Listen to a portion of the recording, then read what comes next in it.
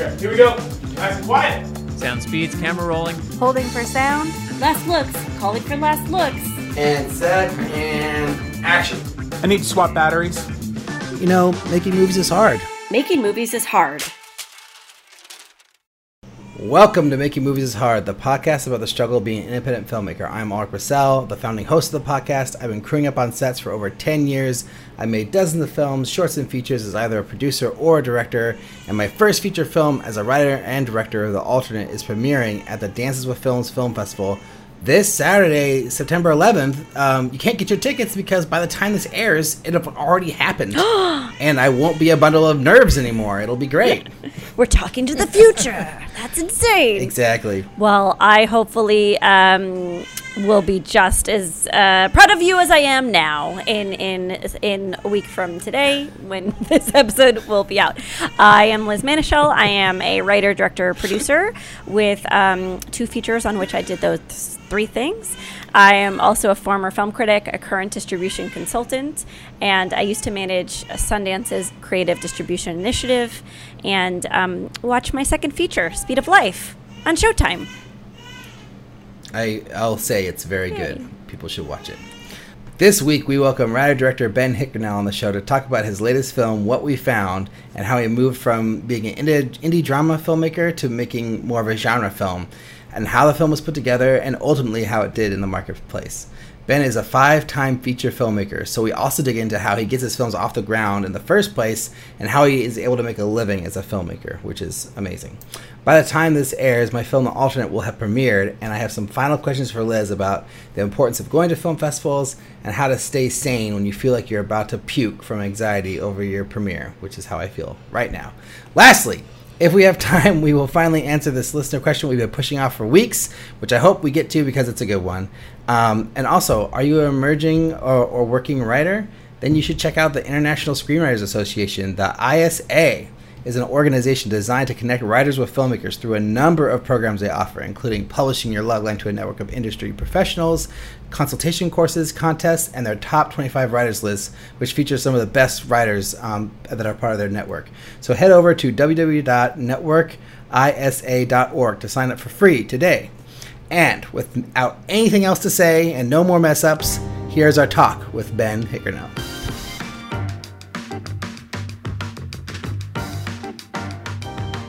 Ben Hickernell, welcome back to the show. Thank you so much for joining us today.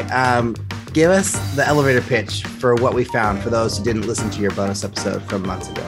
Okay, sure. Yeah. What We Found is a teen murder mystery. It's kind of Stand By Me meets The Wire. It's set in Baltimore where I grew up, and two movies slash show that I love very much. And essentially it's the story of Marcus and Holly, 2 young best friends who are just starting their senior year of high school, starting their freshman year of high school. They're just starting high school. They're 14 years old. And a friend of theirs who's a senior disappears, and they try to, in West Baltimore, and they try to find out what happened to her. So it kind of borrows from Stand By Me and The Wire and from my childhood. And I was trying to write a fast moving kind of mystery. I've used the word thriller, and I found that's a misnomer because people then expect like John Wick, and it's not that. It's more of a mystery. But I was trying to write a fast moving, exciting movie after doing a bunch of character dramas. But it still has kind of the heart it has kind of an indie heart with a lot of character moments as well. So that's the movie. And I'm really proud of the kind of young cast and how it turned out. So yeah, it was great to release it last year. Thumbnailing 15 questions from that. How many days did you shoot? That one, well, that's a funny story again, because it always comes down to funding, right? So we wanted to do 25 and then we didn't have the money for that. So we ended up shooting principal in a crazy 18 days, 3 6-day weeks, because that's all we could kind of get. And if you see the movie, I mean, literally they say like, don't do children, water, or animals. We literally have like several minors, like, because we cast actual 14-year-olds too. We didn't do 18-year-olds as 14-year-olds. We did 14-year-olds. So we can only shoot like so many hours a day. So we had minors. We had a major water scene. If you see the movie, you'll see that. And we even had a scene with the dog. So we did everything not supposed to do. We did it in 3 weeks, which was crazy. But that then meant that we did have to do pickups. So we raised some more money later on to fill in some things and reshoot a few things, and did 4 days of pickups that were instrumental to finishing the film. And originally, if we had done 25 days, we wouldn't need to do that. But that's indie filmmaking. Is we just didn't have the money at the time. We needed to go, so we did what we could, and then we had to fix some things. But I think I think in some ways that worked out well too. Because for some of the cast, young cast was very experienced. Some of them, it was their first movie, so I think it gave a few of the younger cast also a chance to kind of like get a second stab at some beats, and that was helpful. That's my cat. That's Charlie. He's my director's assistant. He'll be here.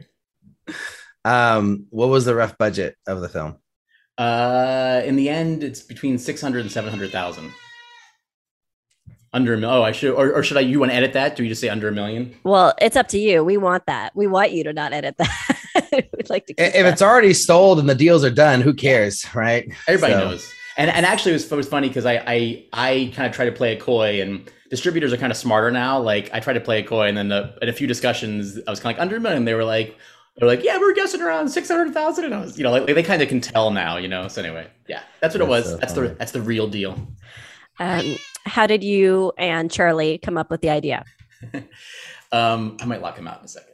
Anyway, so like I said, I'd done at that point, depending on how you count my movies, 2 or 3 character dramas. And, a lot of my discussions after making these movies with distributors was like, it's well made. We like it. Oh, you're in South by Southwest. Great. But, dramas are hard to sell and not big enough names and et cetera. So I was like, I want to try to do what I do, but do it in a quote unquote, for lack of a better term, more commercial way. So it did start with not a cold calculation, but it kind of started more conceptually. It started with, okay, it started as a type of movie. And I was like, I literally remember at the premiere of A Rising Tide in Seattle, which was great. It was fun, but it was like 9:00 on a Friday, and like my South by Southwest premiere for Lebanon, PA had been like packed and sold out, right? And then my second movie was like Seattle, 9:00 on a Friday, kind of rainy, like 2/3 full, and I just was like, man, like, and I'm really proud of that film too. I'm really not trying to like throw shade on my own films. It was just that I had a kind of moment of clarity at the after party. I was like, movies people want to see certain kind of movies. And I was like, my next movie, I need to do something different. And I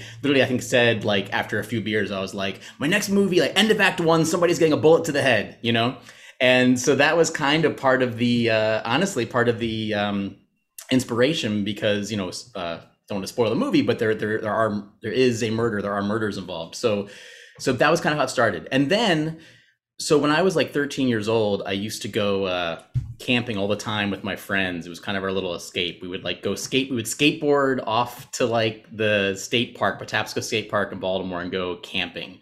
And don't tell the park service, we would like, spend the night and go skinny dipping in the river, and like, like you're not supposed to be there after dark and stuff.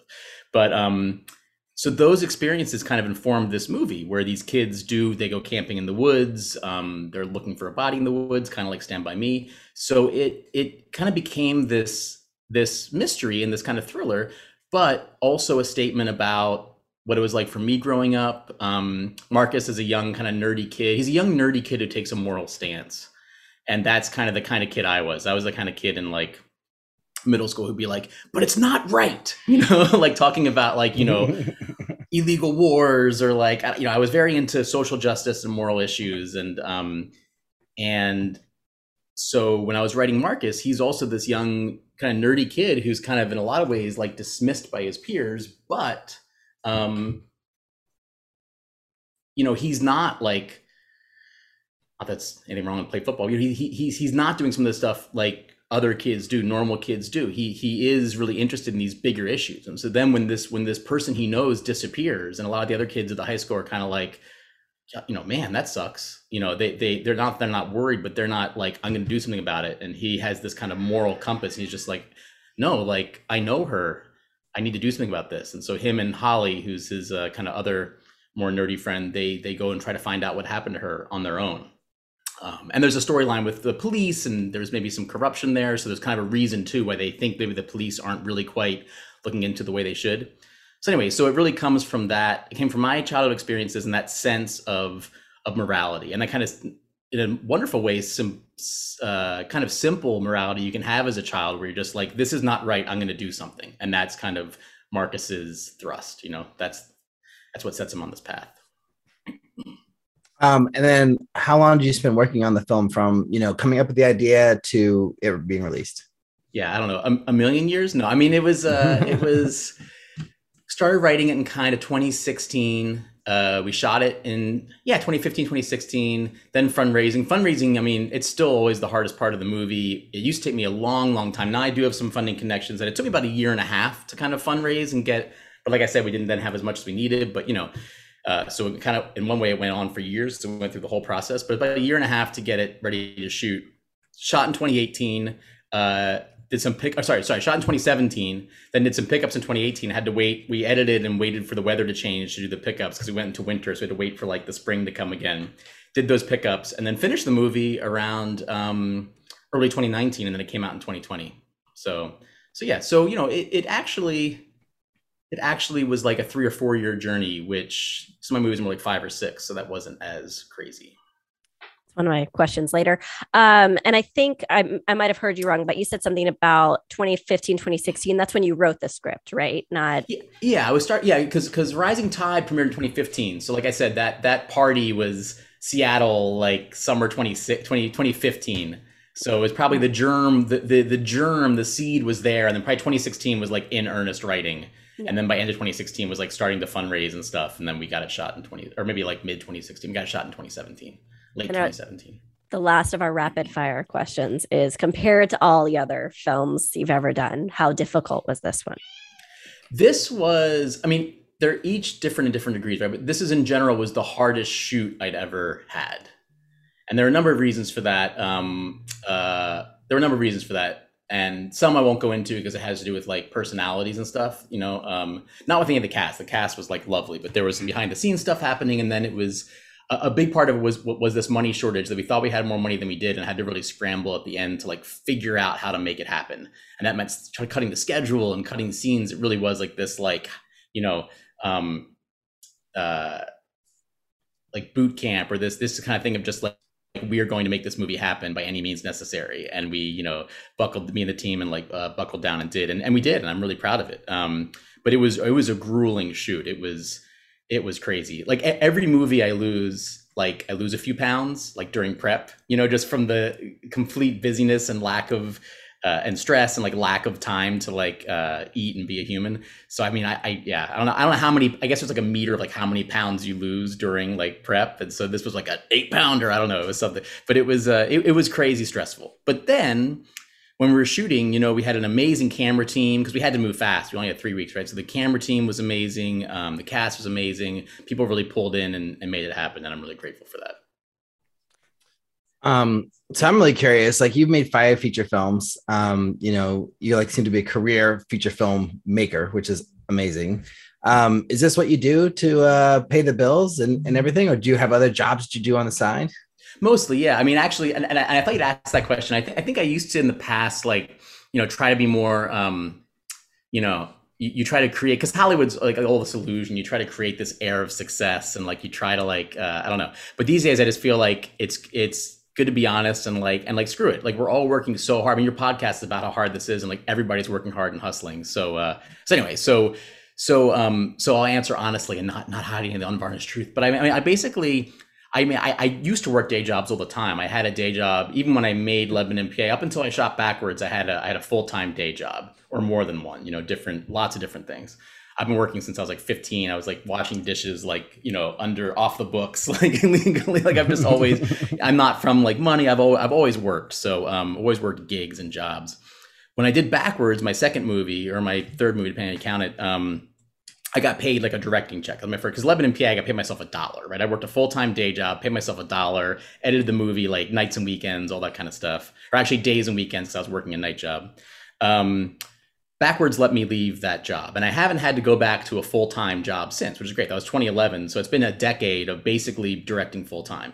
And so I, direct, I write, I edit. So I've taken other gigs. I've edited commercials. I've edited other narrative projects, like other films and shorts. I did a book trailer for Penguin Books. Like I definitely do a lot of cool gigs and stuff. But I don't, some filmmakers I know, I mean, some are now like directing TV and making like hundreds of $1,000s, and that's amazing. And other ones I know, they do like branded content on the side, and they have a good steady thing. I really focus my time on independent filmmaking, so I do a lot of weird gigs. So basically I'll do video gigs, and then sometimes, I mean, like in the last few years, like I've driven Uber, like I've definitely, I've had to hustle. It's not like I get to sit back and rest on my laurels, but I do. I actually wrote.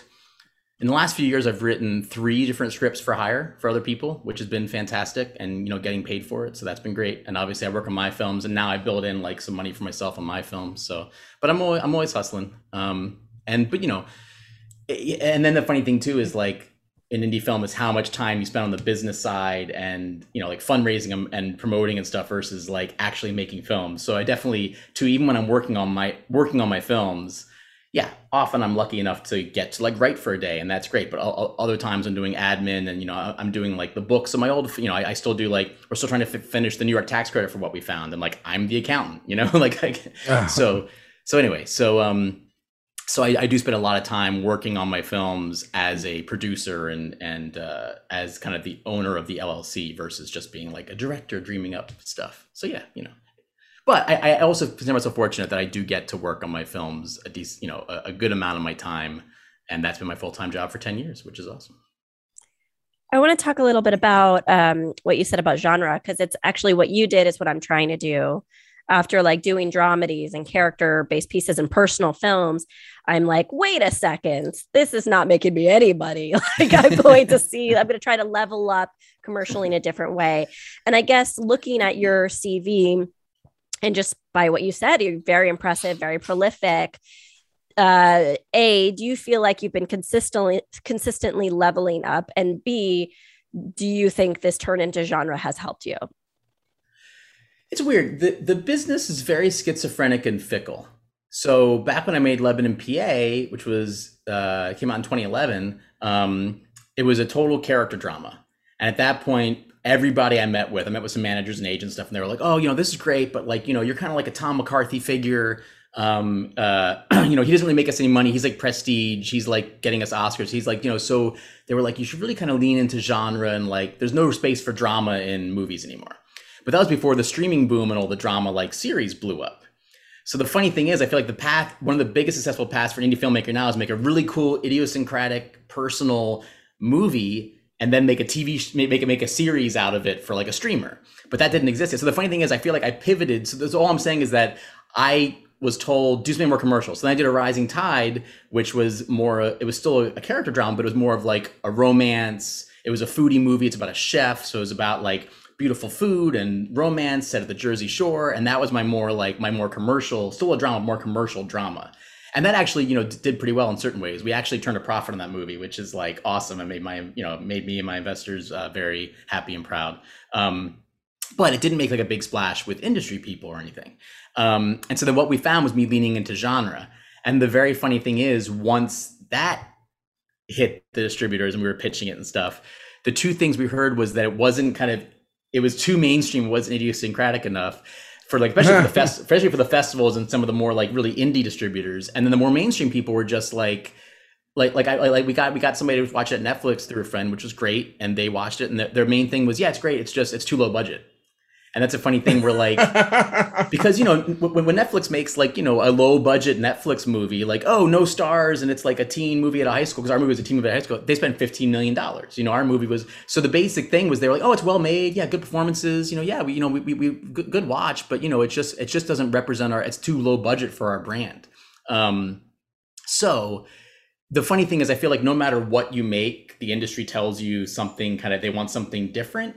And so I definitely, this next movie I'm writing is commercial, but is also, I'm kind of going for it more and just being as personal as I can be, because I feel like in a nice way, that's one way that business has changed with streaming is people are finding more niche audiences. And so you're able to they want distinct voices, and that's a positive as a filmmaker. So anyway, so I think the funny thing is, so Liz asked if it had helped me. And I mean, the answer is not really, because each time they kind of want a different thing. It was very funny. It was like, especially the film festivals were just like, because I have relationships with some of them, because I've been at some of them, and they were just like, oh, it was a fun watch. We really liked it. They're like, but it's just too mainstream for a festival. And then the distributors were kind of like, it's without repeating myself, it's a very funny thing. And you have to think about what will find an audience and what distributors, et cetera, want. But also they don't really know what they want. So I think it is true that you have to just stick to yourself and your voice and make something that that has a strong voice, and that's that then hopefully it'll find its people. Do you feel though that you are leveled up? Like, I know that's esoteric, but do you feel like you are? Yeah, I mean, I feel like each movie gets better. That's something I like. Is I feel like I'm very proud of what we found, and I think for lack of a better term, for the average person watching that movie, it's my best movie. It moves the fastest. It's the smoothest in terms of like performances. It has the most twists. It's just the most fun to watch. But I think Lebanon, PA, which is set in like rural Pennsylvania and is about a young girl who gets pregnant and is kind of deciding whether or not to have an abortion, is this very like personal film, and it's a little more idiosyncratic because my extended family is all from central Pennsylvania. So I had all these little, I wish I even had more touches. That's a whole other story about the production of that film. But I had these little personal touches. So I think in some ways though, that movie still, it depends on the audience member, but like, I think indie film people, especially when they see that movie, they feel like that's my purest. I have friends who watch it and they go, that's you, that's your purest movie. So it's funny, but I feel personally that I do get better with each movie. And that's, that's a good feeling, because you want to develop as an artist, you want to push yourself. And each movie I try to push myself in a different way. And I do feel that, each movie gets better. Of course, whether people find it is a very different question, but yeah. So we're a year out of what we found coming out roughly. How has it done business wise? Like, have you gotten a return on your investment? Like, has it at least proven to some extent that like genre is, going to pay better than drama? Well, I don't really know if that's the case anymore because of streaming and because of, these series where yes, there isn't like box office, but they get viewers, they get a lot of cultural attention, and streamers pay a lot for them. So I'm not saying that's totally a thesis, in terms of filmmaking, but audiences found it. I mean, we haven't, what we found, audiences found it. We haven't made like a profit yet. Obviously that's going to take some time, and hopefully we'll get there. But the first quarter was strong, and we estimated, because it's hard. You just get money numbers, and you have to extrapolate like, well, okay, like what's the share of who's getting what share of what, 60% versus 40%, et cetera, like who's getting what share of that dollar value. Anyway, so we kind of extrapolated and guessed 250,000 people or so rented the movie the first quarter, which is awesome for a movie with, we spent a few $100 on Facebook ads, and I was like full-time social mediaing for 2 months, but we didn't have a major festival. We were originally going to open in LA and Baltimore in theaters to get some press and try to drive that. Theaters were shut. So we played a few theaters in kind of like far corners, like Florida and Washington State and like Maine, like places that were open, but not like the big cities. But yet we broke through, and like 250,000 people rented it the first quarter. So it's it has money coming in. I've already sent checks back to the investors for a chunk for the first quarter. I think for an indie film, it's definitely pretty successful and on a path to hopefully keep. We're doing some foreign deals now. It just sold to several territories. So it's getting out there, and that's. I'm very proud of that. It's a lot of work. And you did orchestrated like a re-release, right? Recently, or I don't know how you worded it in your, but can you tell us about that? Of A Rising Tide? Damn it. It was A Rising Tide. It wasn't really fun. It was A Rising Tide, yeah. Okay. On the show weeks ago, I misinformed everyone. And I was like, well, I think Ben's doing this like re-release thing. And I totally swapped the titles. Okay. Well, so you're re-releasing Rising Tide then. That's really interesting. So A Rising Tide made money. So we had Seattle, and then we had a good festival run. And then what we did is we got a foreign TV deal for A Rising Tide, which was wonderful because we basically sold it in this foreign TV package that made us back we got an MG. We got an MG, made back like half the budget on signing the contract, half the budget back, and then over time made more. And basically it was a very good foreign TV deal. So it was on pay TV, like premium cable, Sky and HBO equivalent, et cetera, around the world. But it never really had much of a US release. We had a small US distributor who picked it up and basically did like some streaming stuff with it, not like Hulu, Netflix, but like, streaming with ads on like Tubi and Pluto and Amazon Prime and et cetera. And they just weren't doing much with it. So then we actually got the distributor of What We Found, because we had a good relationship there and we were getting on so well. They were like, we'll put it out. And so they put it out on like a bunch of platforms just last month. July. Came out early July. So we're still trying to promote that a bit. And it's just great because it's a US based movie. So Rising Tide is, because I haven't described that one yet. is a love story and a foodie movie about a community rebuilding set after Hurricane Sandy in Atlantic City, New Jersey. At that time, I was living in Philadelphia. I used to spend a lot of time down the shore. Again, I like to set things not like in, I mean, not that I never will, but like outer space or New York. I like to set things in like kind of smaller, more idiosyncratic parts of America that aren't seen as film on film as often, and often a place I have a personal connection to.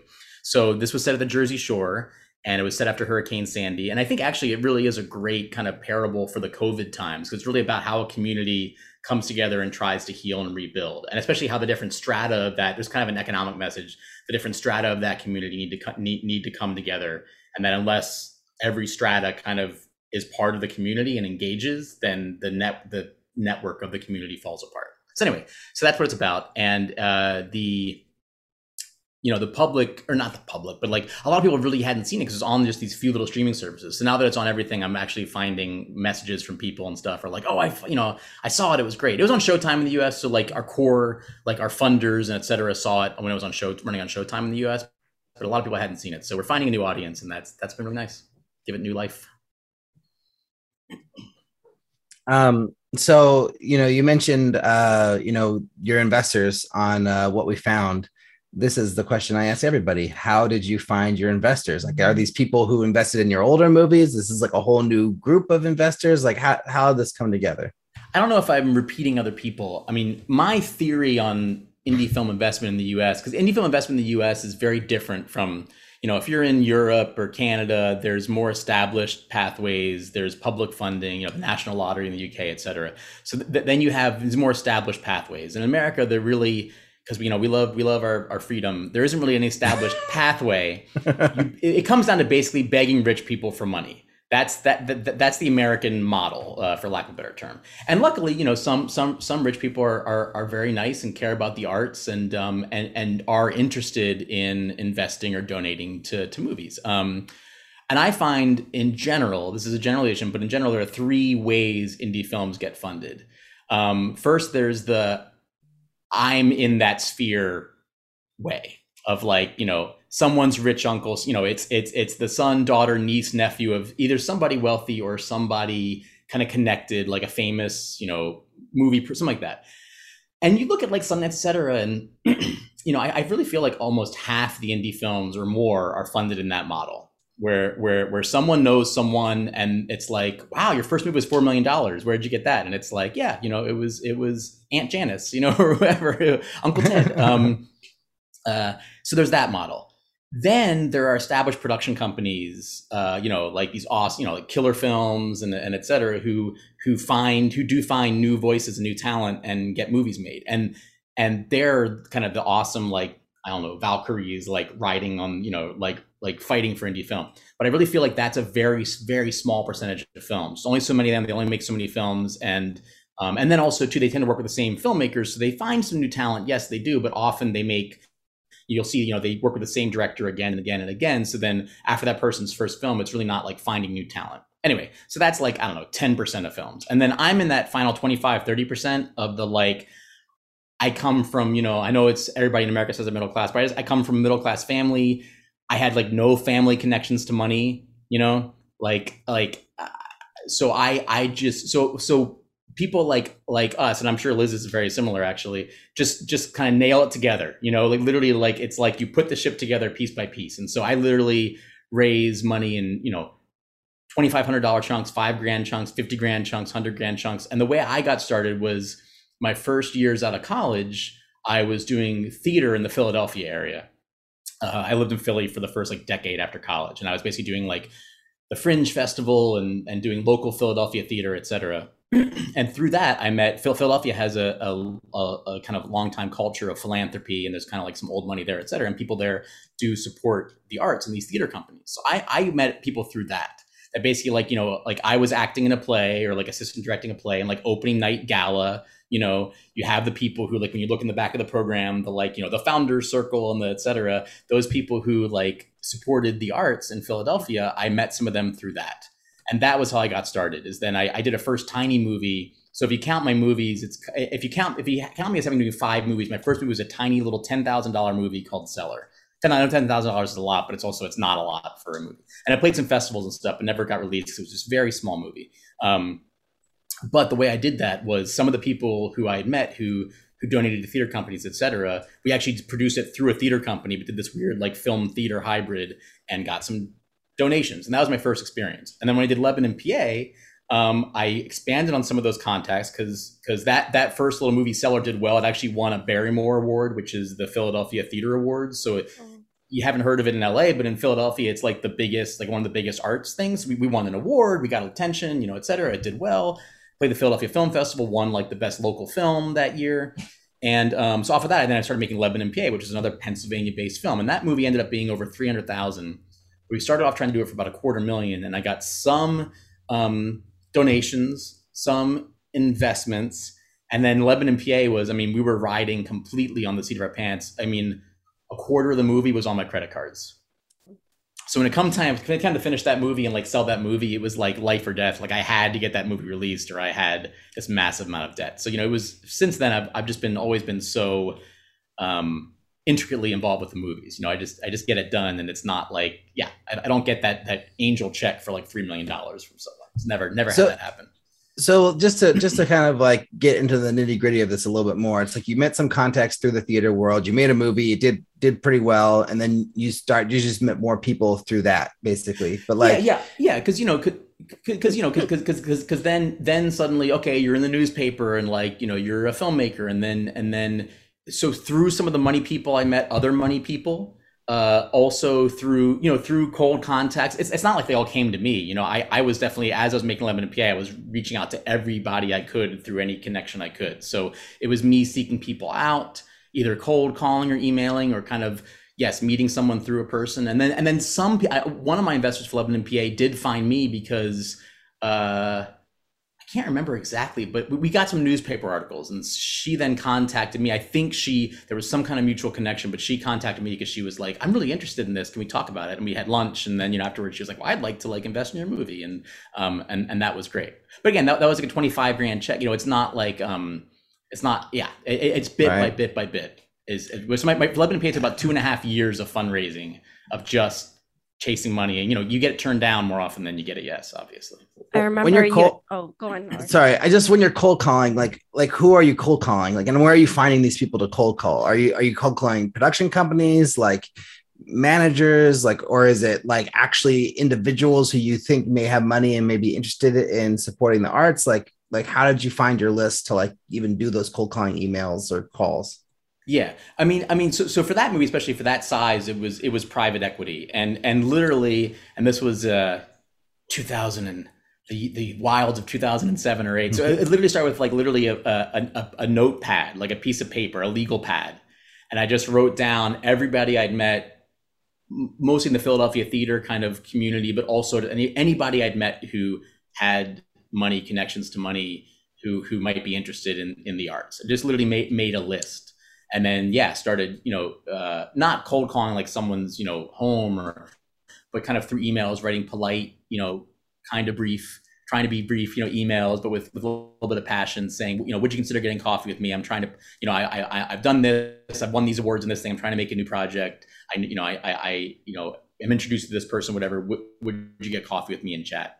And you get a lot of no's, and then I got a few yeses, and then you try to turn that coffee meeting into, and the main thing too is to not, I think, and I'm sure you guys have kind of heard about this too, but you try to have a relationship with people. Like, you can't force someone into investing in your movie, and you can't, I always try to offer something, you know what I mean? And I know I can't offer that much, but I always try to like, get to know the person. Usually there's a reason there has to be a reason they want to invest, because they know their investments are in stocks and real estate. They're doing this because they either care about the subject matter of your movie. Maybe and this often happens, they have a son or daughter who like wants to act or wants to edit, or we definitely have people who came and like were our edit assistant, or like we gave a few lines in the movie. Like, you try to involve them in a way that, and also sometimes too, they just care about the arts, and they kind of want to be involved. They want to be on set. They want to meet the actors and see how it works, and et cetera.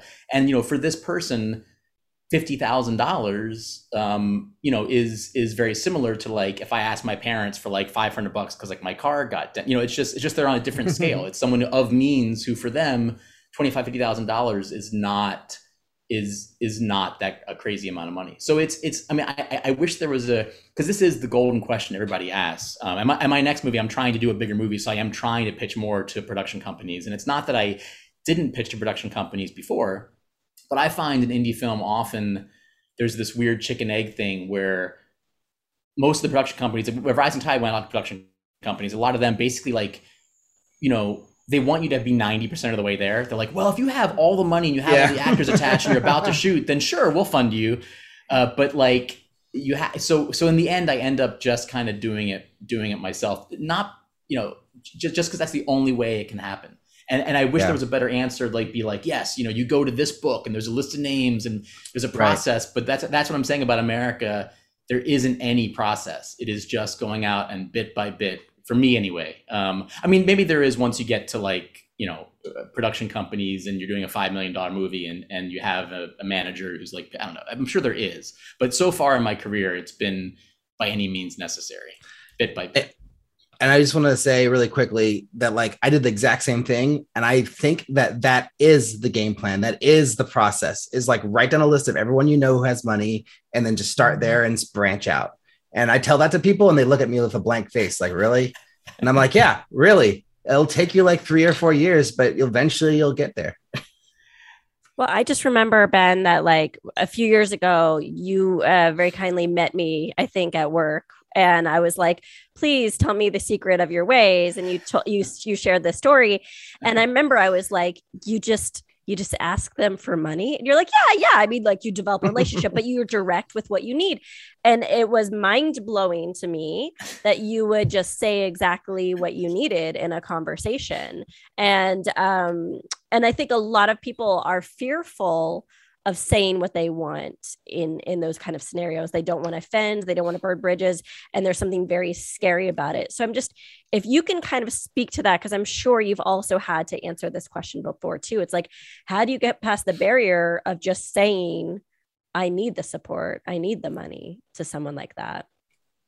Well, again, I don't think I've ever talked to anyone who hasn't already done this in some capacity. It's someone who's invested in another movie or has, they already donate, $100,000 a year to X theater company, et cetera, because, they have the means and they care about the art. So for me, it was never this kind of extraordinary thing. And as in it was coming out of nowhere.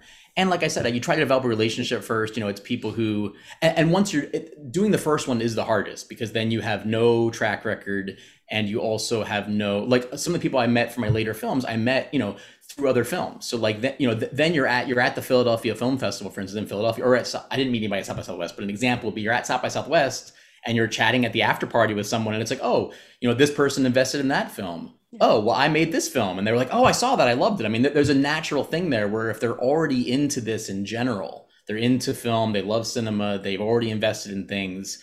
And now you're at this, again, this didn't happen at South by. I wish it had, but that's a natural thing. So it's become more natural. At the beginning, it was, but then again, like I said, my first movie I did for $10,000. So that was, and that's a lot of money, but in some ways that was a few donations of $2,500. And then some, I literally threw a fundraising party where it was $50 a pop. People came and paid $50 and I had, beer and we did a little show and stuff. But, so again, a big spectrum. But the point was I already did that. And that then proved I could do this. I did it. There was a finished film. I could give you a DVD. It had won awards for Philadelphia, a major award. It had won this major award. We'd gotten stories in the Philadelphia City paper and mentions, in the Inquirer, so I don't know. So it is building, it's proving you can do it. It's then convincing someone with your passion that you have a vision for this thing, but you have to find people who are already interested in this and have some kind of reason to want to be involved. And then, yes, it's about, if you meet someone, the first thing you say is, hey, give me a check for $50,000. That's never going to, you have to kind of, so again, if someone has a natural interest, and that's what I mean. I don't mean it in a cynical way. I'm not trying to manipulate. I really try to give them something because I know that it's, that's kind of what they want out of it. So very often I try to find what that person wants. And sometimes it's an issue. I actually didn't find anyone for Lebanon, PA who was I am so strongly pro-choice. I want to see a movie made about this. But, that would have been a natural thing of someone being I care about this issue. I think the one woman I mentioned who I met, I think she probably, when she read the script, she probably responded to that. I think she probably liked that, but we didn't really discuss that as like the main reason. The main reason was she had kind of, loved movies, had never been on a set before, and kind of thought it'd be fun to be a part of it, and I definitely have a lot of investors who I think honestly never read the whole script. They might read a little packet, maybe they read a page, I don't know, and they maybe come by set once, or they never come at all. She was someone who, she was on set almost every day. She was, there and was a part of it. And so there was a natural reason why she wanted to do this, and she was, someone who was, I don't think she wasn't as wealthy as some of my investors, but she was like, retired and in like her 60s, and it was kind of a fun thing to do, and she had the means where that investment wasn't a crazy thing to do, and then that was her like fun summer, like hanging out with us on the film set, and she came to South by Southwest and everything. So Well, anyway, so did that answer your question? Sorry, I feel like I'm talking, but it literally, there isn't. So in a half an hour lunch conversation, it's about having a conversation with them as a person, and there isn't like one magic moment where it's just kind of having a natural conversation that at some point saying, okay, well, I know you're interested in this. I have this project. I've explained it to you, and this is why I really feel it's important. And this is, an important maybe message, an important story. This is our path to how we think we can do it. And, would you consider, and then you just ask the question, would you consider investing $25,000? And then you see what they say. And they either say yes, no, or maybe. I think what would console people is if you just say, I don't want to lead you on, but if you just say whether you ever horrifically offended someone, or it blew up in your face, or it ever went very poorly, just saying exactly what you wanted. Not really, but yeah, I mean, I can only think of one example. I only think of one example, and I don't want to go into it because in case I don't want to like offend that person. But that's like, one out of like many, so it sounds like the odds are fairly good.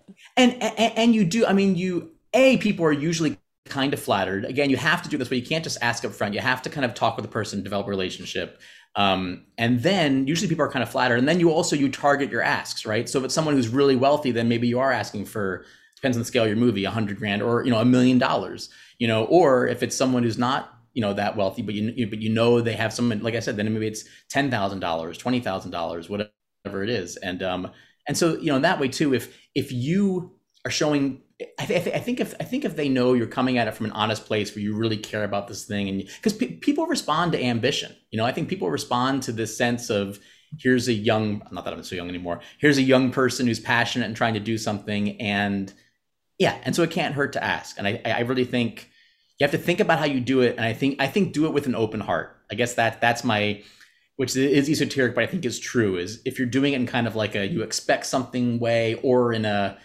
I don't know, if you're weird about it, it'll get weird. But if you ask with an open heart and you're just like, I really care about this, would you please consider being a part of this, and then always too, I always offer them to be a part of it. A lot of them don't come to set, but I'm always like, come. I don't say just give me money. I say, come be a part of this thing, and I mean that. They're part of the family, because they're another, just like the crew and the cast, and the investors are part of the family, and I try to involve them as family. They can come on set, they can come to the premiere. I try to involve them in the same way I involve other people. Yeah, this is like, you're basically saying the exact same thing I would say if someone asked me the question. So it's like, it's really comforting to hear that it's like, I'm not doing anything different than anyone else. Like, this is what you have to do, But then there is that tough question of scaling up, because that's the tough thing is, certain people know people who can write $5 million checks, and a lot of us don't. So then the question is how you scale up, and that's a whole other question. I have one last question before we go to Final Five, but Ulrich, you go first, Liz. Okay. You're having a baby soon. I am. It's coming out of you. And Ulrich just had a baby, and it's been a topic. He came out of him too. And this has been a topic as of late. The idea of a balance is a myth, but how do you prepare? And then, what's your plan? Can you talk a little bit about your plan? Man, get as far as I can on this new movie before the baby comes, is right now my kind of panic plan. I mean, you know much better than me, because you guys are doing it. I'm not doing it yet. I think I'm probably over. I have a lot of friends who say, and actually Liz is one of those friends who said, like, it is possible. You just focus, you get stuff done, you have time when they're napping, you have time with your partner, whatever. Because right now I'm panicking that I'm never going to have any time, So I'm trying to relax and think, okay, there'll be some time. But obviously too, you're devoting a lot of your energy to this little creature. And so I'm not quite sure what'll happen. I'm trying to get this movie to a certain goalpost. I'm trying to get it in active development before the kid's born, so then we can keep pushing it forward. But like, I have the production team on. We have some first money raised. We're kind of getting it moving. So that's what I'm trying to work on right now on my new film.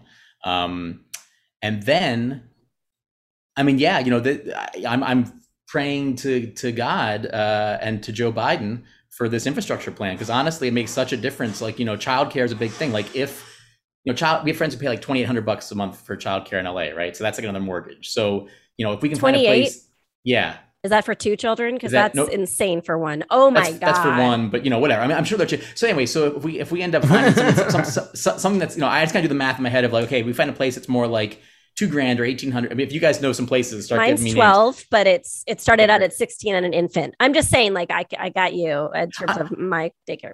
I'm just saying it's crazy, but I'm saying, if we can then pay whatever it is, $1,800, whatever, but then we're getting $500 or $600 bucks a month from the government, because they're talking about in this infrastructure bill. I mean, it's literally this infrastructure bill stuff. We're talking about movies, but it's really life or death. It's especially, I mean, and you look at like filmmaking, that makes such a difference. Because then we get down to like $1,200 or so a month. That seems doable.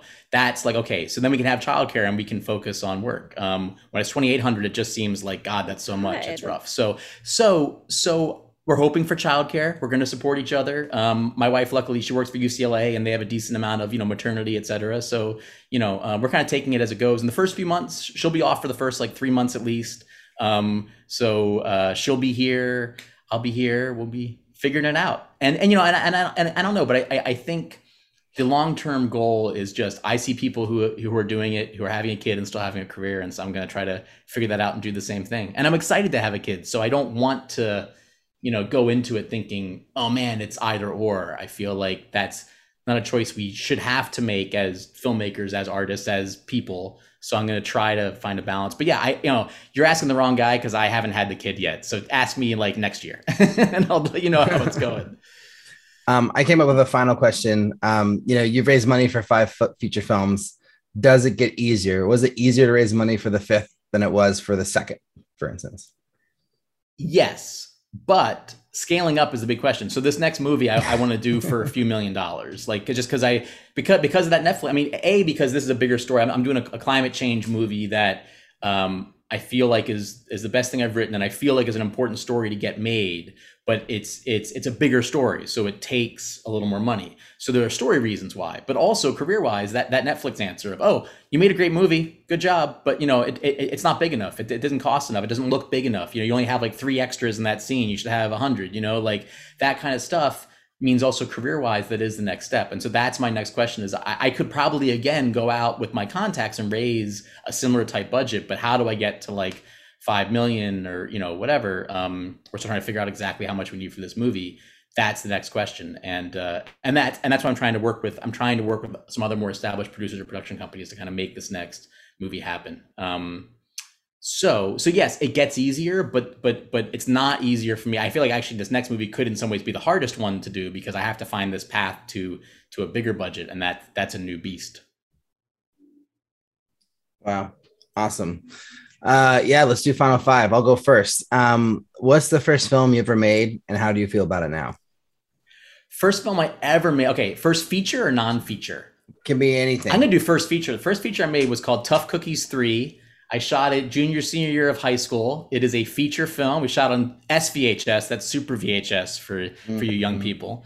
Had a slightly better resolution or something. Not a bit rate. Yeah, just a little bit, just a little bit better. Yeah, it's like what they use in broadcast at the time. So we shot it on SVHS. I edited it deck to deck, and I'm really proud of it. And it's basically, there was a superhero team called the Tough Cookies. It's a long story. Clyde Sugarwater, Duncan Hines were some of the characters.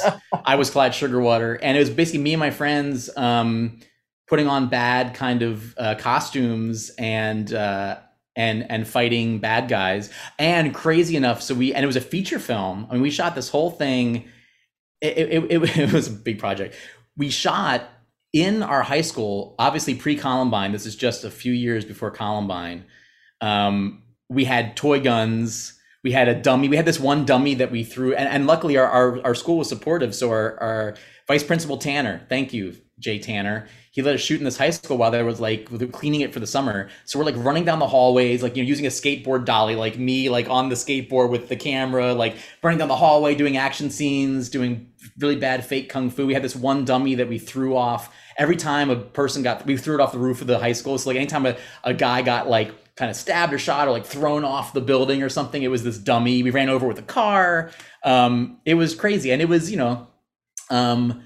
in some ways, awful, but in some ways the best thing I'll ever make because it was so pure. No lights. We literally had a boom mic duct taped to the end of I think one of those old yardstick rulers, like a full yardstick, and like with like a cord that went into the camera for like dialogue scenes when we needed like good audio, and then we unplugged that when we were doing action stuff. No lights, nothing else, and it's awesome. And now I want to watch it right now. What's the best filmmaking advice you've ever received? Oh man.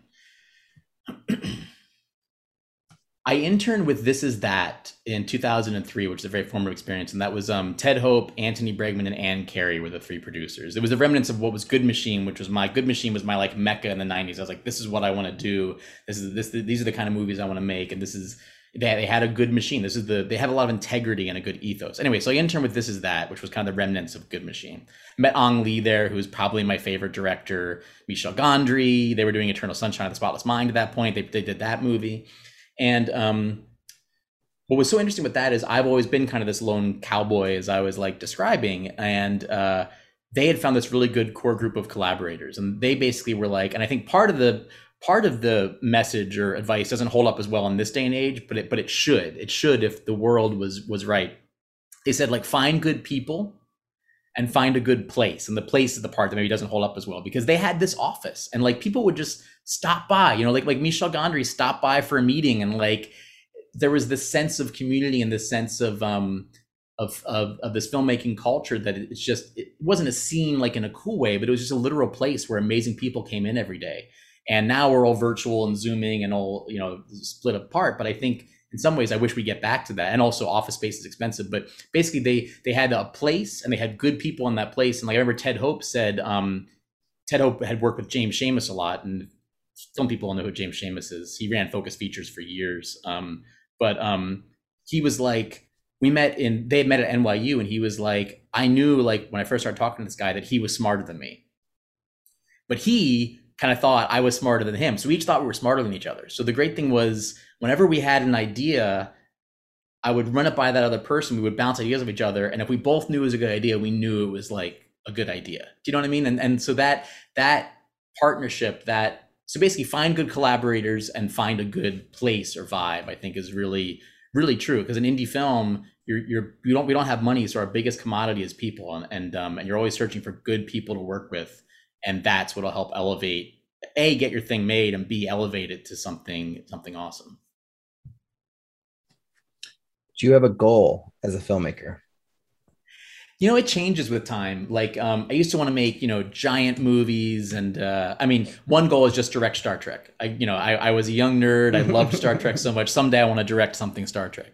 But as you get older, it does change a bit. And I think right now, especially about to have a kid, I just want to be happy in what I do, treat people well, make good projects that have integrity, both like in what they're saying and with the message they're putting out there and kind of the story they're telling, and that move people, but also have integrity in terms of the way they're made and the people you work with. So I basically just want to like make good stuff, work with good people, and have enough money to just like, the basics of life, like feed my kid, put my kid through school, like have a house, it's really simple stuff, but like that is what I want to do. And like, I'd almost rather work on,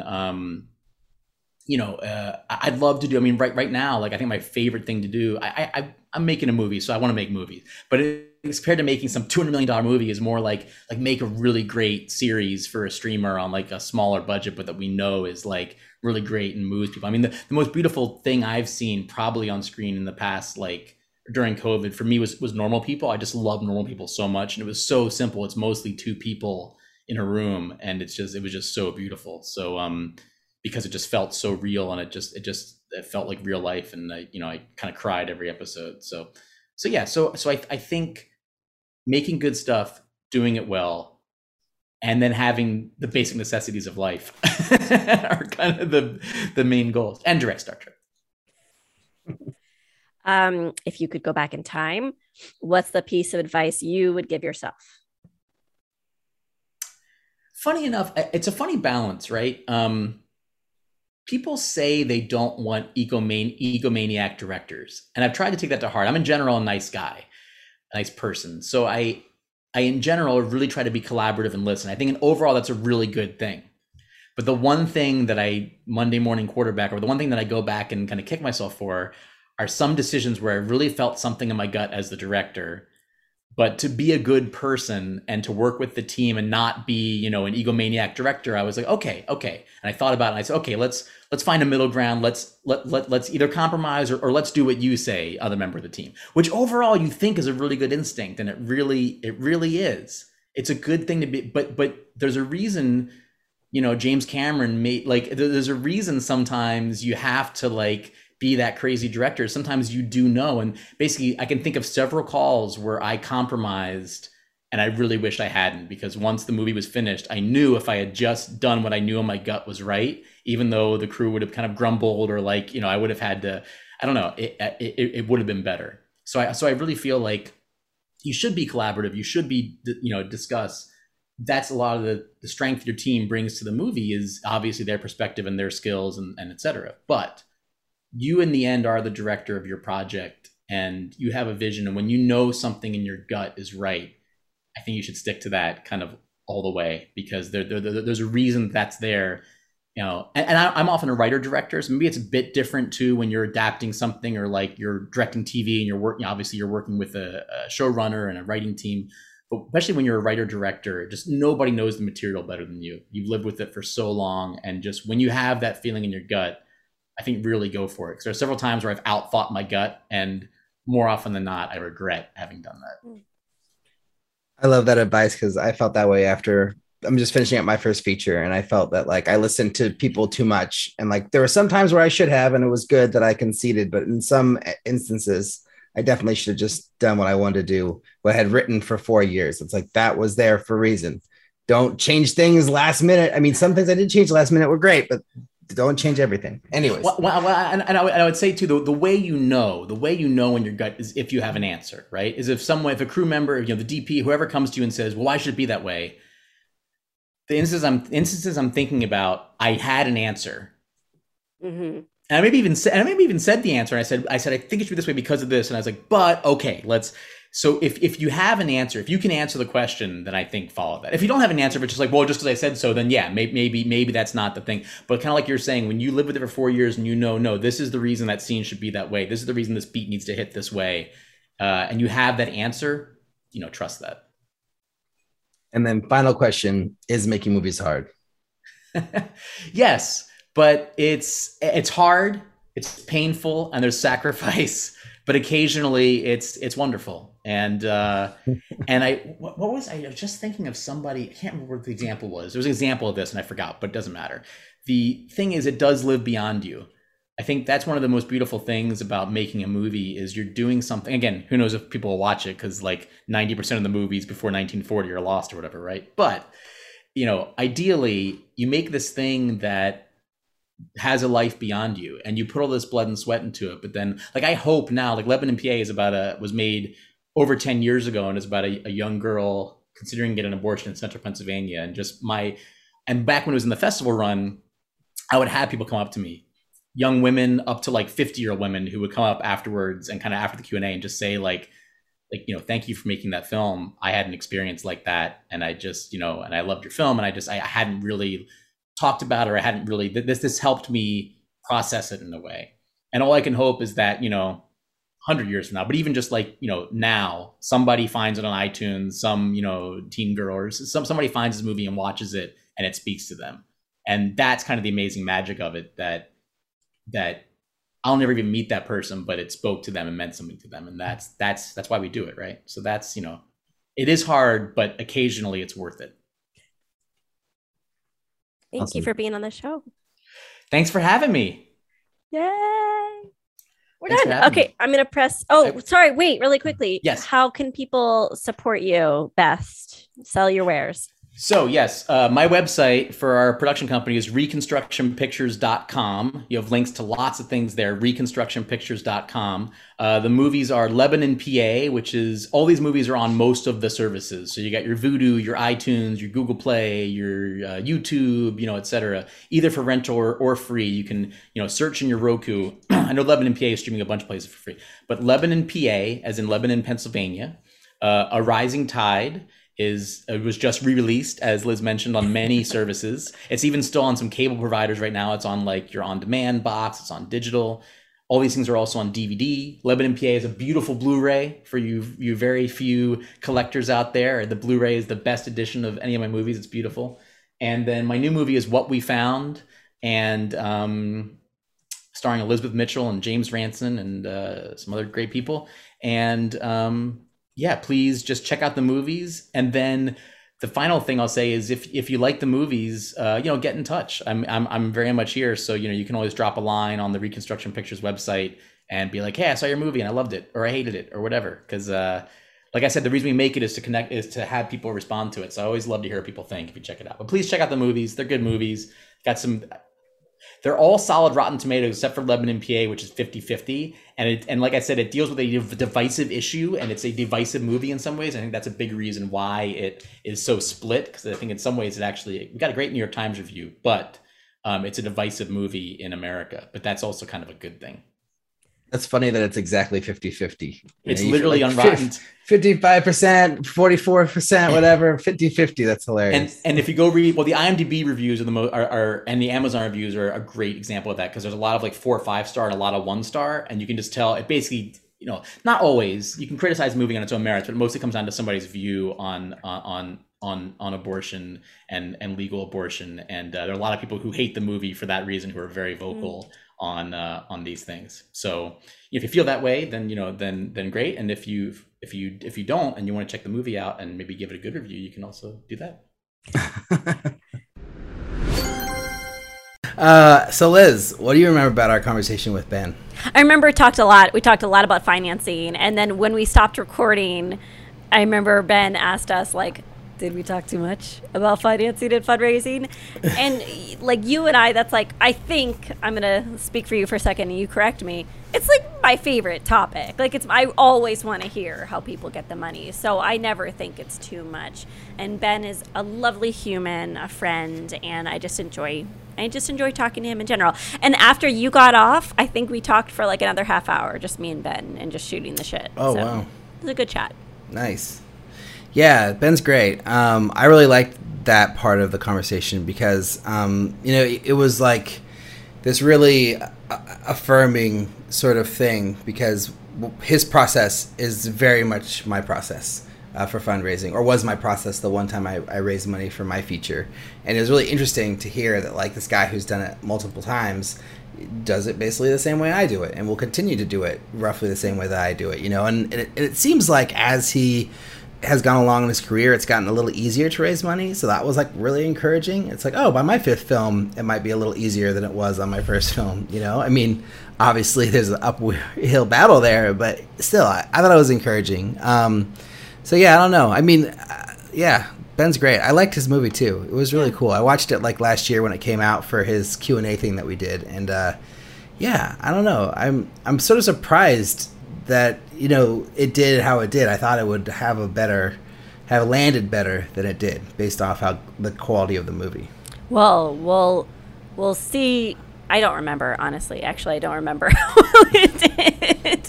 I don't even know. Like, I just think of him as like an impressive filmmaker, and I actually haven't like broken that down into specific efforts that he's made. So I think regardless of how it landed, like the sum is worth more than the whole is worth more than the sum of the parts. Yeah, I mean, correct me if I'm wrong, listeners, or Ben yourself, if this is different, but I mean, I remember from the conversation that like, he had made the switch to genre and like kind of hoped that it would like break open these new doors for him, and that like it did, but like not really as much as he was expecting based off of the switch, of going from, whatever these indie dramas he was making to like more of a genre film, that it wasn't like genre enough, like it was still too much of a drama, to really break into that market in the way that he wanted. I think it was still did well. It just didn't do like, it didn't like the doors didn't bust open the way they expected. But I mean, I guess it goes back to what you said last week about like, our expectations as filmmakers are never within reality. Like we always expect movies to do far better than they're going to. And it's like, maybe that was just the reality for that film. And maybe, I don't know, I think it probably is like a smashing success. It's just hard to know what that means these days. I was thinking about this today, actually. I was thinking that I think people in the film industry must be attracted to gambling in some way. Like, I actually really do not like gambling just because I've never learned card strategy or game theory or anything like that. So I'm just like a mess when I'm playing a game. I'm just like randomly like making decisions that follow no logic. But I think that there must be some sort of attraction to risk or unpredictability or whatever's at the core of gambling that brings in a lot of investors as well as filmmakers, because I'm attached to these projects and they're out to different companies, and it's like it feels like I'm literally playing roulette and just waiting to see what hits. And it's very strange, the kind of magical thinking you get into when you're in these pitching processes, right? It's like, that's ridiculous for me to just send something out and expect something to come back. That's irrational. But it's this like gambling mentality of like, maybe something will hit, maybe it'll tip. Anyway, I think that goes back to what I said a few weeks ago, which was what you referred to, which is what I call filmmaker delusion. And I think that we all have to have a degree of it to be in this crazy industry. Yeah. I do like gambling. I'm not like a big gambler or anything, but like, I'll play like whatever, $5, $10 poker games with my friends or whatever, and I play online poker for free without any money attached to it, and I love it. It's great. I bet on football, so I definitely feel like I'm part of that part of it. Like, not that I'm gambling on my movies necessarily, but I like the excitement that it's like you're making something that's like really cool and that you love so much, and then it's like always that what if, like, whoa, maybe people will love it, maybe it'll like really resonate with a lot of people, maybe it'll be the thing that skyrockets my career or opens up even one door. It's like, yeah, but I think now what's happened over the years of making short films, it's like my expectations are a lot smaller. It's like I'm not hoping to like, land a Marvel movie from this or anything. Like I'm just hoping to like have a meeting with somebody. Yeah. Like if this movie gets me one meeting, that's a humongous success. Isn't that amazing? That like, but I agree. I'm in the same place where I'm just like, does my bio look better after I make this movie? Like the bio on my website, like, is it more impressive? Okay, cool. Then I think it's a good decision. Like the stakes are low, but the risk is high. I'm going to use that as my segue to Ulrich. What do you want to talk about today in our soap dish segment? So first question. This is going to be a humble brag and a question. So since our last episode, I've gotten into 3 more film festivals with Alternate, Raise the Roof. It feels very good now. Now I can't even be like fake that like, the movie's not doing okay. It's like, yeah, you've gotten into, over 10 film festivals. Yes. Like, yes, you're doing all right. This is pretty good. Hopefully there's more, but if it ended right now, I'd be like, yeah, all right, this is good. So about half of them are doing live screenings. Yeah. I definitely can't go to all of them, but I'm trying to decide like which ones to go to and like how important it is to go to film festivals, because in my mind, like film festivals are pretty much only worth it if you can go, or that's how I used to think.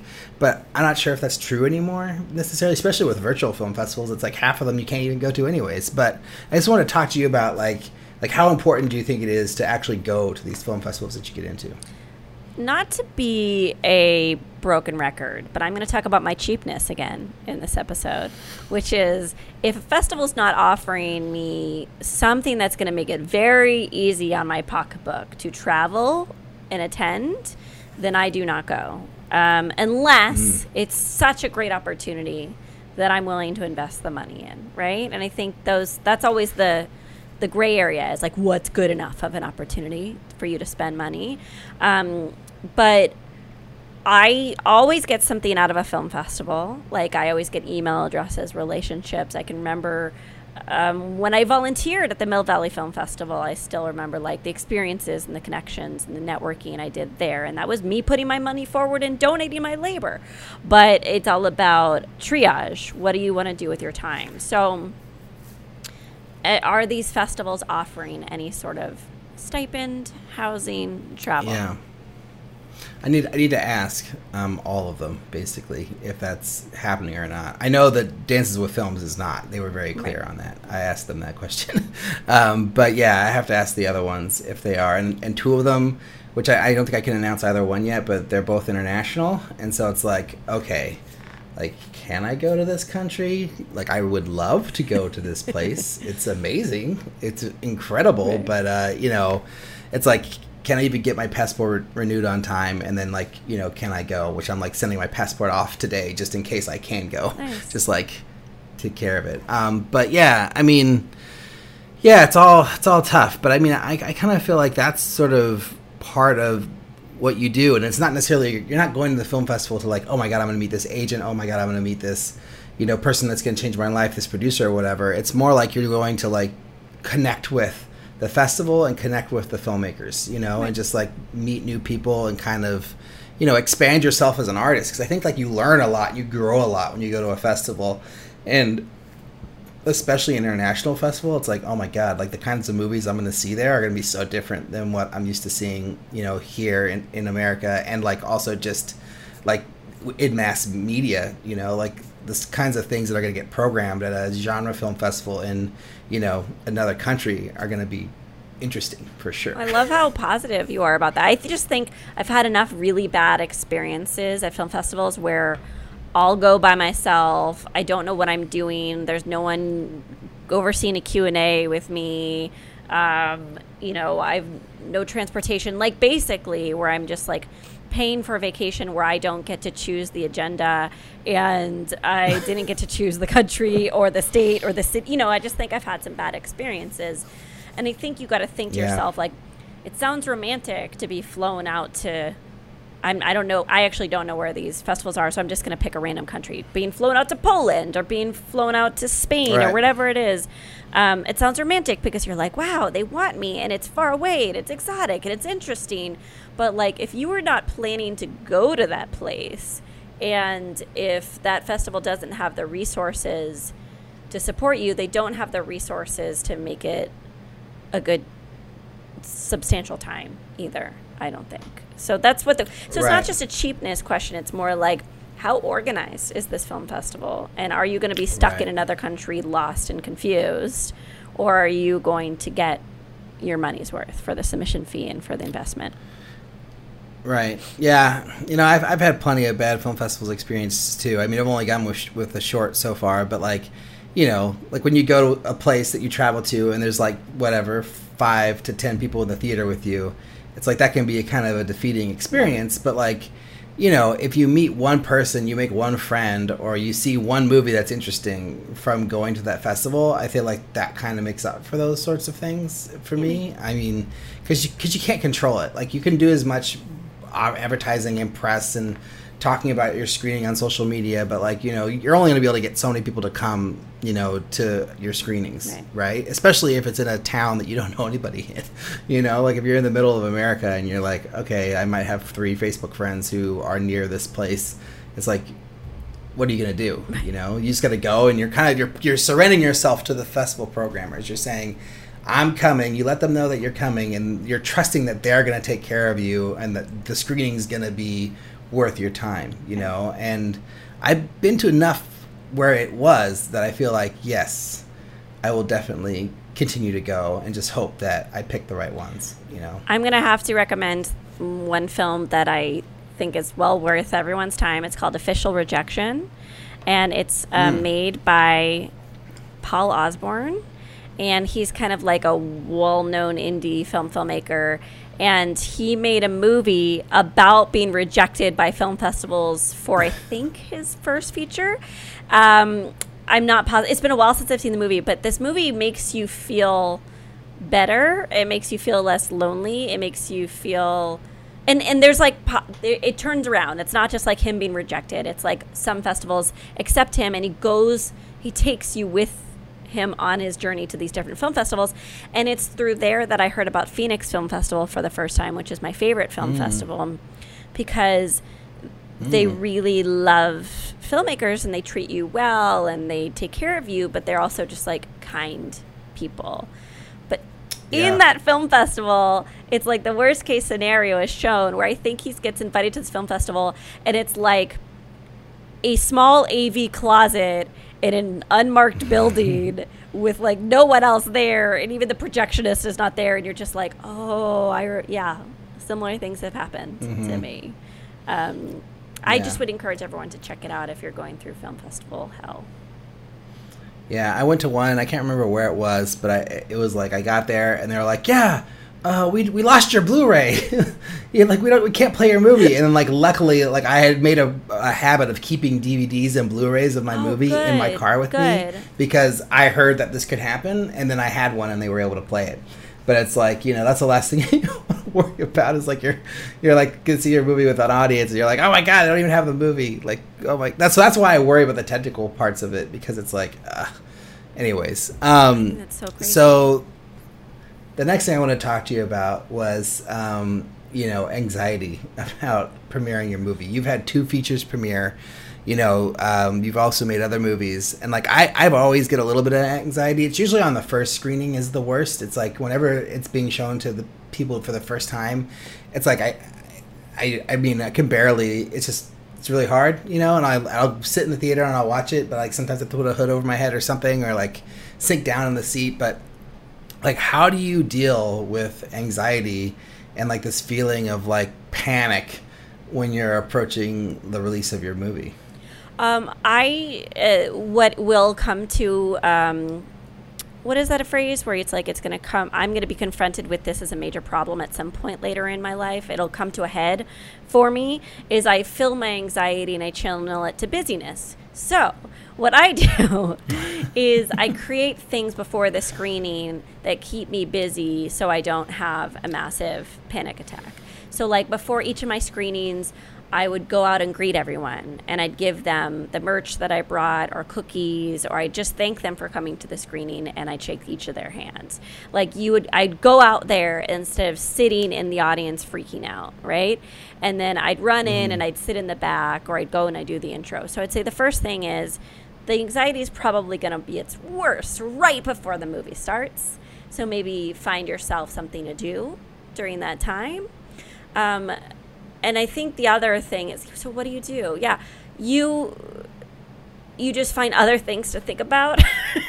You make yourself so busy that you can't confront or deal with any of this anxiety. This is not good advice. This is very unhealthy coping mechanisms. They are not good. But it's what I do. You could sit in it and you could recognize and tell yourself, that this will be over soon. You could write it down and memorialize how you feel. You can do podcasts about it. But right. I find that, or you go for hikes, you channel all your extra energy out.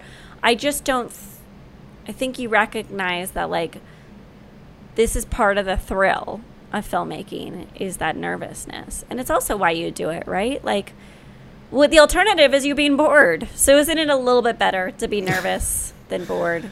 Yeah. My nervous is a little bit different than yours, because it's like it's not the worst it's going to be right now, but it got really bad today. Like I stayed up really late making my teaser trailer for my movie, and like set it off, and I'm pretty happy with it. I got some notes from my team, but like it's in a good place. But like I woke up super tired and just feeling like I was going to throw up. Like I have so many things to do. It's like not just for this screening, it's like all the assets I need to send in for the movie. Like I got into 3 film festivals last week, so that's like 3 more sets of assets I have to turn in, and then 2 of them are international, so it's like one of them is requiring for me to put subtitles on the movie, and it's like that's a whole thing that I gotta do. And it's like, yeah, well, you can outsource that. You hire someone to, yeah, I'm going to hire somebody, but that's like, more money out of the budget that I don't necessarily have. And then it's like, just another thing I have to do. And so, and then like I need to announce these film festivals, like the ones I can announce, like First Glance Film Festival in Philadelphia, got in. So like I gotta like, start like getting the social media engine turning on these things. I also just need to like, be promoting the screening that's on Saturday as well. And so it's like, these are the things that are giving me like a feeling of like, oh my God, like I have so many things to do. And so like what I need to do is just like go, like you said, get my energy out, go to the gym, in my little grungy little, gym office or gym garage I have now. I got a Muay Thai boxing bag that I put up a few weeks ago. And so like, just gotta go in there, just gotta punch the bag for like 30 minutes, like clear my mind, make a list, and just knock the list down and just like get off the things off the list that need to happen. That's 1,000% what you need to do. And I think I also get the anxiety by the overwhelming number of things that I have to do. It's really dorky, and like what you're saying, make a list. But like I just bought this notebook. I don't know if you could see it. My notebook. Yeah, it's pink and it's sparkly. My son picked it out because he likes pink and sparkly things. Oh, fun. But the reason I say this is because, yes, you can say, oh, I got to write this down. But like really, you should all have it in one place and then think of it as like a fun game, which is really stupid to say out loud, but it is what I do. Is that like I get a little thrill when I knock something out, and I start with all the easy tasks so I get on a roll, you know what I mean? Like, and then you break all the long tasks into small tasks. But I think I brought this up in another show, but like whenever I get overwhelmed, I go to Sean and I say, oh my God, there's so much to do and there's no time. And he said, all you have to do is one thing. And I was like, what thing is that? He's like, just one thing. Just get one thing off the list. So I think if you just think about just each thing, not the aggregate, but just one thing that you have to do in that next half hour, and just get it done. Yeah. And that's good advice. Thanks, Liz. I already feel better. Yay, but I think the boxing's really going to help for sure. Yeah, definitely. Yeah, and then I'll also just like removing things from my like week that are voluntary that I don't have to do. Clear out your schedule. 100%. Yeah. Just like, you're going to do this thing. It's like it's caused you tons of stress. Like it's going to slow everything down. It's like just get it out. Like you don't need it. You can survive without it. This is why I don't socialize though. So I think at some point in a few months, you're going to have to reintegrate those voluntary things where I still have not. I still act like I'm on, running on empty all the time. So. Oh, speaking of social things, this is like my plan is to like make the movie into as many social events as possible. Yeah. I've got a Bay Area screening that just got announced a few days ago. We're screening at the Oakland International Film Festival at Jack London Square on Thursday. I believe it's September 23rd. I think that's the Thursday. Let me just make sure I got that right. But yeah, everyone who's in the Bay Area, which I know there's quite a few of you because I'm a Bay Area person and there's a lot of Bay Area listeners. You guys should all come. Yes, that is right. The 23rd. 7 p.m.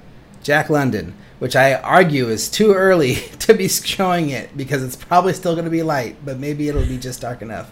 But anyways. Oh, it's September. It was getting dark really early last night. We're getting there. Yeah, that's true. Yeah, I know it's still light at 6:30, but yeah, maybe by 7 it's dark enough. I don't know. But anyways, hope people can come. That's very exciting. That's like the first Bay Area screening of the movie, and hopefully we're going to get more, but that'll be a fun one. Anyways, wait. Liz, do you think we have time? What? I want to end this segment with my favorite film festival story, if I can. Oh, sure, please. I'm going to call out the name of this film festival because I'm going to shame them.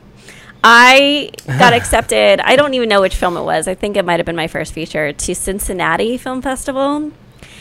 I think it was called like Cincy Movie Fest, but it was the Cincinnati Film Festival. And they completely dropped the ball. Like they messed up the screening times, or the screening never happened, or something horrible happened. And my movie never screened for some reason. And oh my God. And I called them on and I was like, what happened? Please tell me what's going on. These things are really important to me. They didn't respond, but they sent me in the mail a used copy of Wag the Dog on DVD. And they say sorry, here's something like sorry for what happened. And then it was just a copy of Wag the Dog on DVD. Here's the movie. And so part of Wow. me thinks that was like some weird code of being like, shit is crazy over here, and Wag the Dog is the only thing that we could, choose to reflect the utter political chaos that this festival is running with. Or it was just Wow. like, this is a movie we have on hand and it's used, but it's a gift. Let's send it to this filmmaker because we feel bad. And I cannot get over this. So that's like my little story that reflects how insane film festivals are. It's like, why would anyone ever do this? Why would anyone ever send a used copy of Wag the Dog to someone else? It doesn't make any sense. Film festivals don't make any sense. Done. Mic drop. Very, very bizarre. Yeah, I don't know. I there's a lot of film festival stories I could tell, but like I've seen it happen to other filmmakers at film festivals. Like I went to my very first film festival was the Boston International Science Fiction Film Festival, and it was an awesome film festival. But when we got there, the day before the screening for my movie, we got there. We go straight to the film festival. We go to one of the short blocks. It's like 10 to 15 people there, maybe. Most of them the filmmakers. Some of them flew across the country from Los Angeles to be there. And then like something happened with the way they were playing the movies, and they lost about half the movies. So like half the people's movies who were there to see them didn't get played, and then like some of them did.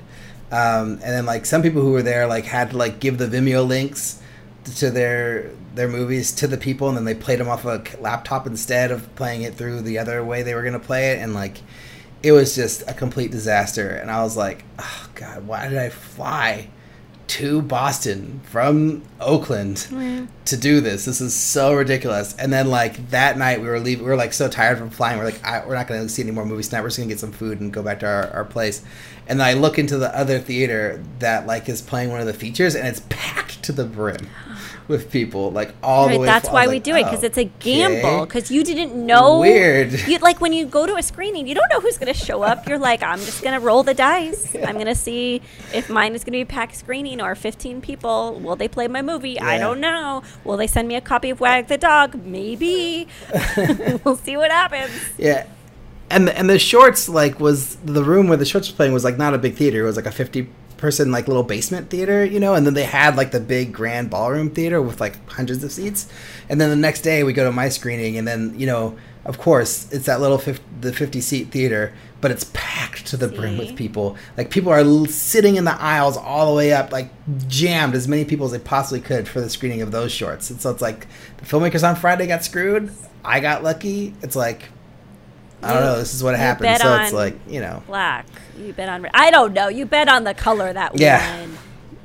Exactly. Yeah. Or I just got, those are the cards I got dealt. And I think like having that mindset of going into film festivals, it like makes me more prepared for like what will happen or could happen. It could go sour. So that's why I always. So do you want to go regardless if it goes sour? Yeah. And I kind of do. To as many as I can. Like I really want to go and be there for the movie and like. Meet some cool people. Anyways, I think we lost our chance to answer this question again. Wait, maybe, let's try. Let's try to do it. You read Okay. it. Just read the question, and we'll just speed answer it. All right. So, you've got mail. I've got mail. We're doing mail. My breath catches in my chest until I hear 3 little words. You got mail. Finally, this has been like 3 weeks in a row we have not answered this question, but this comes from Eric Parnell. Eric writes, "Hey, Making Movies is Hard team. Big fan of the show, and I'm hoping you can help with an indie film question I have.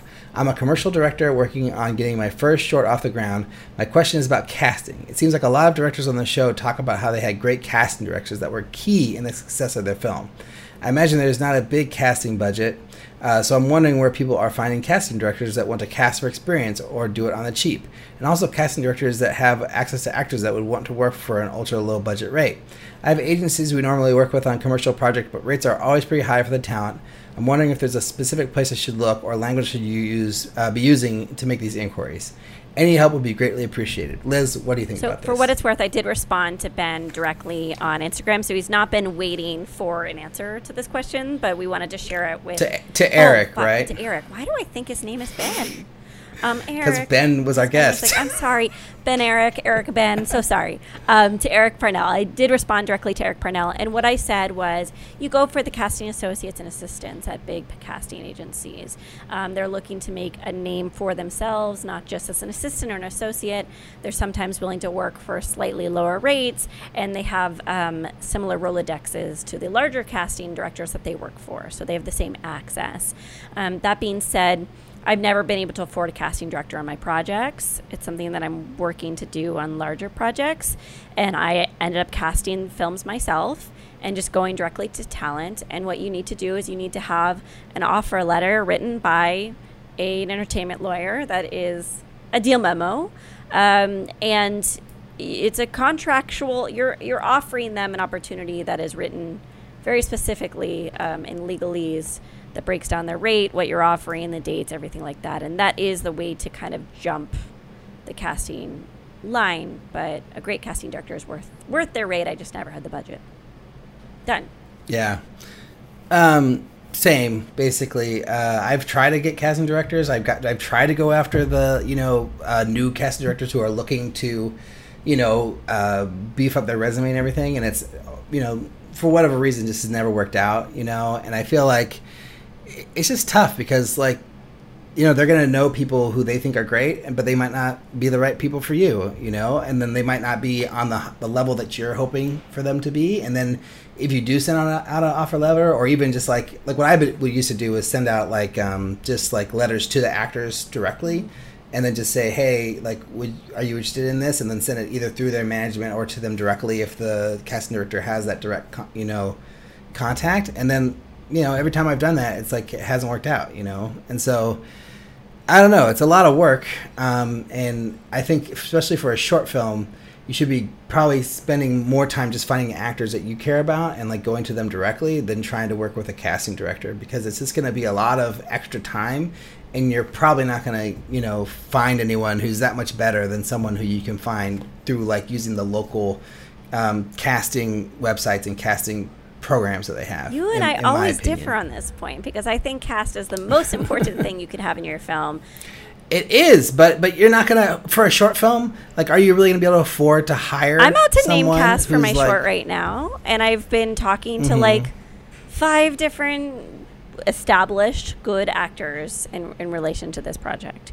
So yes, it is worth it, but it's really hard. Because at least with the feature, just like you're saying, at least with the feature, you could be like, this is a feature we're going to release. Here's our release strategy. Here's what you go. With your short, you're like, we will put it up on YouTube and people will see it. It just doesn't have the same cachet or thrill that people will want to sign on right. to.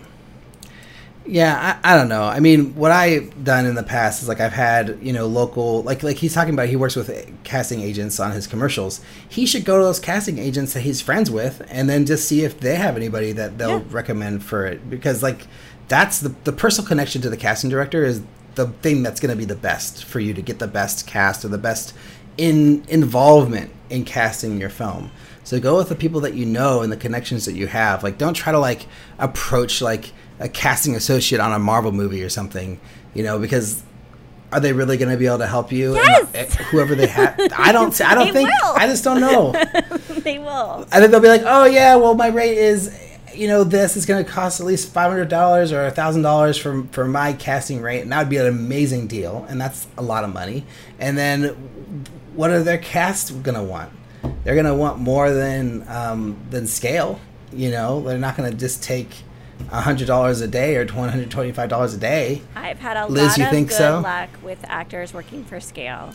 So Outlier. You're an outlier. I tried to get we were trying to get this guy what's his name? Oh, I can't remember his name. But he's an actor who I think you've said on previous shows are the low budget people you don't even really want in your movie type people, casting, and they wouldn't. Yeah. And they wouldn't do it for less than $5,000. Yeah, and because you don't go to the actors who do things for money with very little money. You go to the actors who do indie content, and then you offer them creative control, a good cast to surround themselves with, You know, I mean, I think there's a lot of different angles, and I talk about this all the time, and I feel like I get really redundant. I think you should try. No matter what, I think you should try. And then ultimately, yeah, you can always, you know, cast friends and family or local talent, but that actor will get you to a different stratosphere if you cast properly. Yeah, but potentially. We've had some directors on the show who've had, like, you know, these kinds of casts that you're talking about who are like well-known faces, you know, who've been in lots of things, and like they star in their shorts, and they're amazing. They do a fantastic job, and it does have that, like, oh wow, you've got like a real professional Hollywood actor like in your movie. But it's like, where does this movie end up? It's like 10,000 views on the internet, and that's it. You know, it's like, you know, I made a short with zero cast, and like, you know, just completely unknown people, and like it's got, you know, over 200,000 hits. But you made it genre. And it's like, so when you're making a film, we're gonna say this till like the end of time, right? Is like you need something to help you separate from the pack. It's either genre, cast, or something really shocking or zeitgeisty about the subject material. So I think you got genre and probably zeitgeisty with your film. Yeah, I did. Well, so that I had like a Star Trek angle that I used for promoting it, and that seemed to really work, you know, which is funny that worked so well. And like the movie like kind of has a Star Trek sort of thing this to is it. Strange Anyways, thing, right? This is Strange Thing, right? Yeah. Yeah, they're like Star Trek fans, and like the movie's based on a Star Trek episode that's super famous, and the monster's based on the Star Trek monster, you know. So I feel like these sort of things, like I was able to put that in the materials I sent out to people, and I think that's one of the reasons why like it got picked up, you know, by this one site that kind of boosted it to its like whatever it was, 40,000 in the first 2 weeks or something like that, you know. You were smart, and you were strategic, and you tried, and you were audacious. So be audacious, Eric like Parnell. And Liz, I really hope that I have better luck with actors in my upcoming projects, that like I get these wonderful, I mean, your cast, like, God, so jealous. Like, you have some of the best actors I've seen out there in your movies. And it's like, you know, I used to think like, yeah, I could be like Liz and do it too. I wrote like 10 different letters to cast, you know, trying to do the thing that you were doing. And, you know, basically what ended up happening was either no response, or yeah, let's make this an offer. The low end, this is like the lowest they'll do it for, and it's like way out of our budget, you know. And it's like, oh well, wow, how can we offer scale when you just told us they won't do it for less than X a day? You know, It's like, it's not gonna work. I get rejected all the time though. What you see in the cast that I do are like the result of years of me, like I told you know the story about pushing off 8 months for Ann Dowd. I mean, I tell the story of like getting rejected over and over again by agents and managers. It happens all the time. So the picture that gets painted is like, oh, I just get these actors, but ultimately I just like never stop, and I just keep on trying, and I somehow worm my way in there. Yeah, I think that's a good thing to keep in mind, is that like it's not just like, yeah, you didn't approach Ann Dowd or, you know, Bobby Moynihan on your first outreach. Like that was like years and years or lots of time of trying to secure and it's cast. like leveraging one actor for another. I mean, it is just like a game. It is a chess game. So maybe I'm not great at chess, but maybe I'm better at a game like chess than I am at like really cool games like poker, where I don't understand them. Right, yeah, you were good at the game of chess when putting cast together for your films. Yeah, casting very chess. Exciting. I can't wait to hear who you get to be in your short film. Hopefully you'll be able to announce it soon. We'll see. I'm waiting. Exciting. I'm waiting any day. They'll reject me, and then I'll find someone else. So we'll see what happens. And then that person will say hopefully. Yes. Yeah. So if you want to be like Eric Parnell, you can send us a question or comment or suggestion to podcast@makingmoviesishard.com, or if you liked the show, you can leave us a review on iTunes. We had like a stream of like reviews come in, like, you know, like 3 a month in 1 month or something, and now it's crickets. So people, if you're finding the show for the first time and you're liking the words that we're saying, there's a place where you can tell us about that. You can also go to our YouTube page and leave a comment or question. And lastly, you can support us on Patreon at www.patreon.com/mmihpodcast and give what you can. Thanks in advance. And finally, check us out on Instagram, Facebook, and Twitter at MMIH Podcast. And yeah, Liz, take us out. Thanks to everyone for listening. Thanks to Ben Hickernell for coming on the show. Thanks to Eric Parnell, who has a similar name, and his name is not Ben. It's Eric Parnell. Check out our website, makingmoviesishard.com, where you can find links to the things we talked about on all the episodes from 1 to 329? 330? 302. Wait, I thought that we were past that 302. point. Oh, you're saying that we're not caught up. Okay. Let me not. just spell that out for everyone. I'm so sorry. We are working on a new website, and we'll let you know when that's up. We have some big changes coming our way in the next few weeks, so stay tuned. Thanks to editor Cameron for doing the editing. Thanks to everyone for listening. Talk to y'all next week.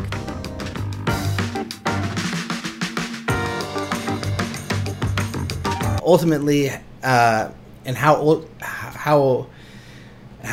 god, and ultimately, Cameron, please, I'm just gonna do it again. I love how you're like bargaining with Cameron as if like like he won't do it. Well, he leaves stuff in sometimes. Anyways, 3. This is for real this time, Cameron.